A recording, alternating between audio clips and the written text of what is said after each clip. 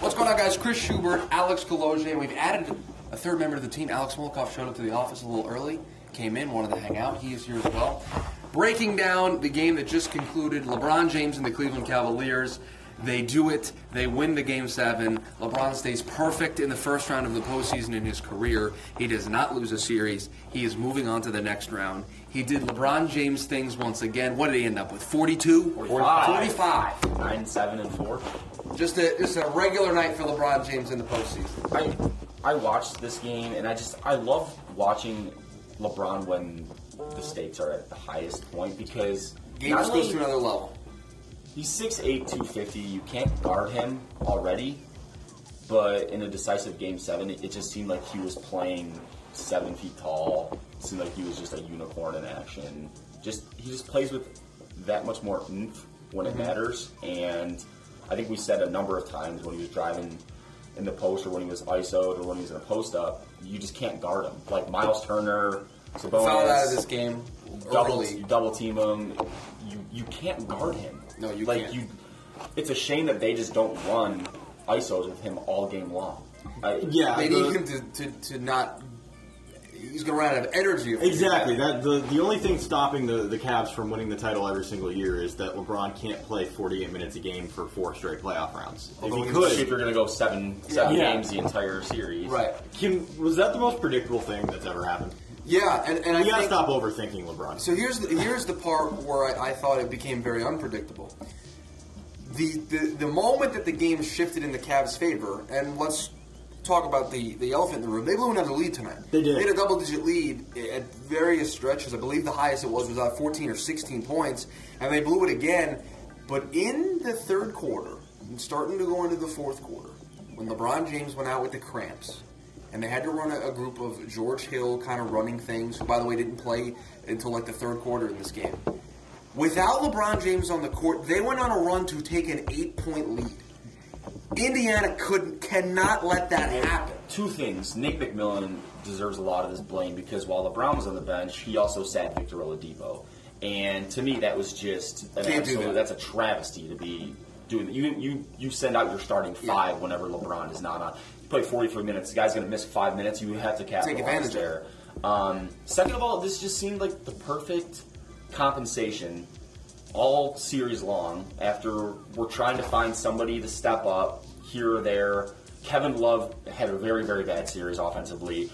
Kyle Korver came in spurts, but there was never that true number 2 guy this entire series. But for whatever reason, those 5 minutes without LeBron and the Cavs actually going plus without him on the floor, I think is just like the perfect compensation. Right. You know what?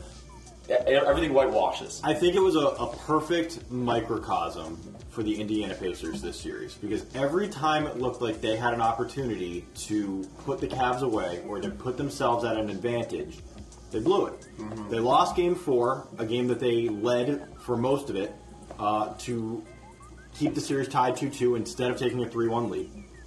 They lost Game 5 because someone decided, let's let LeBron James catch the inbound pass in a tie game with 3 seconds left. I just don't understand how you do that.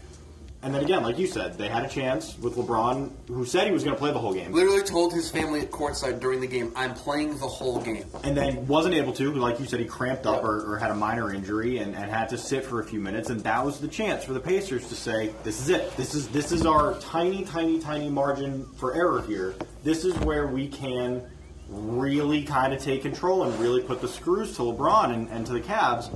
And they blew it. And they let them outscore... They let themselves be outscored with LeBron sitting. You can't do that. Right. Was not on the court at that time. It's just mind-blowing. Instead, what happens, Kevin Love knocks down a couple of big shots. George Hill's getting in the foul line, calls and it Indiana, they couldn't hit a shot for whatever also, reason. Tristan Thompson provided so much energy early in this game, just getting offensive rebounds, really just being a pest down low. I wonder where that's been the entire season. Yeah, but he had it tonight, which was really important. And then I think really the other thing here that we need to factor in is LeBron's legacy is always being questioned. At everything he does in today's world, every game, every play, it just feels like LeBron's legacy is constantly moving. He wins a postseason series with, I don't mean disrespect to the Cavs roster, but an island of misfit toys. This is I would say probably the worst team he's had since he dragged Larry Hughes' corpse to the NBA Finals. Okay, so he has this roster, and he took them to the second round. He just made a massive positive impact on his legacy by winning this first round and taking this team into the second round. Because just by doing this, people are like, wow, what a great effort by LeBron. Now look, if he gets swept by Toronto, we're going to go back to questioning his legacy again. I don't know if he necessarily made a huge positive impact on his legacy so much as he certainly delayed a negative one, which always seems to be the case. Headed his cause, at least for a little bit. Right, and I think at the end, if they do get knocked out by Toronto in, let's say, 6 games in the next round. That's my prediction. If they do that, people are going to say, yeah, but LeBron didn't have any help because look what he had to do in the first round. So he's going to get some. Normally he gets a lot of the blame. Yeah. He might get the benefit of the doubt this time around, and I thought that was kind of a key thing to look at tonight. I think this is definitely the most credit people have given him as far as his surrounding cast. He's never had a great surrounding cast, or at least not in the non-Miami years. He's never had a great surrounding cast. Mm-hmm. And yet I think people are always like, well, but he had this guy. Well, he had that guy. Well, if he's the greatest player of all time, he shouldn't need a surrounding cast. Well, here you go. This year, people at least realize, his teammates are the gap between 1 and 2 through 15 is massive on this team. And I think after watching, if people actually watched the series, on paper you go, oh, well, he's got Kevin Love, he's got some shooters in Kyle Korver, they got a lot of defensive help, but it's just not, it doesn't look like it's totally in sync yet. Now, I will say, it can get hot, and then you got to look out. Sure. Well, that's what I'm saying. I think Are we going to break another chair? Almost. We almost broke another chair. That would have been 4 chairs in 3 days. I asked Adonis this. I posed this question. I said, is this a good thing or a bad thing that the help hasn't showed up yet and the Cavs are still I think it's a good thing. I think it's a good thing, too. I don't think you could get any worse than you got in the first round. It would be really tough. And again, I don't like to harp on negatives too much, but it would be tough for Kevin Love to have a worse round 2 than he did round 1. I think it's impossible. And we just watched, if LeBron gets any help, they're going to win. At all. They're going to win. Even a little tiny bit. Yep. Even for the 5 minutes a game he's not playing. They'll be okay. They will win. And now I think, just to kind of wrap this up here, we're going to get the matchup that everybody wants to see. Because Toronto's the number 1 seed in the East.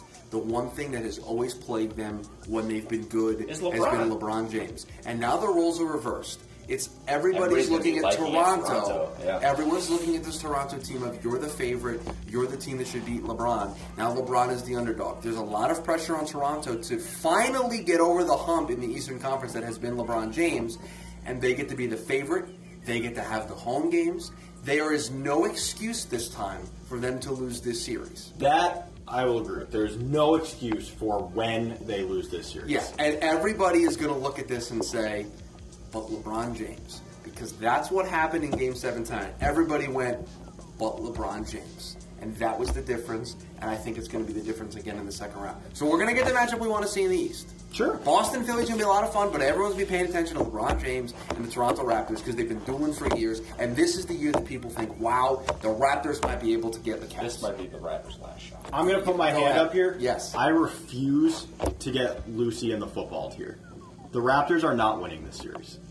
They're not. Yeah. I'm not letting myself say, well, this is finally the year. This is the year the Raptors don't let everyone down. This is the year they get past. It's not. I just can't see it. I mean, this Cavs team just probably shouldn't be here in the second round. But yeah, here they are, and I don't think LeBron James is going to let that go to waste. So I think we're going to see another just compelling series. I disagree. This series is going. I disagree. A lot of games. Raptors in 6. Raptors in 6. Cavs in 6. Cavs in 6. Cavs in 6. In 6. I like the- They don't have home court advantage, and they're playing a better team. I like in the 6. Cavs in Yeah. 6. I'm going to say Raptors. I'm in with 6. you. Cavs in 6. I think We the can Cavs win know this game. Jersey's going to be in his hat, dude. So here we go. We're going to get it. We're going to get Cavs Raptors. It is going to potentially be the last gasp for Toronto to prove to the rest of the NBA world that they should be taken seriously. If they ruin this, it's over. So they're going to get their chance. They're going to have their opportunity. But again, they're facing LeBron James.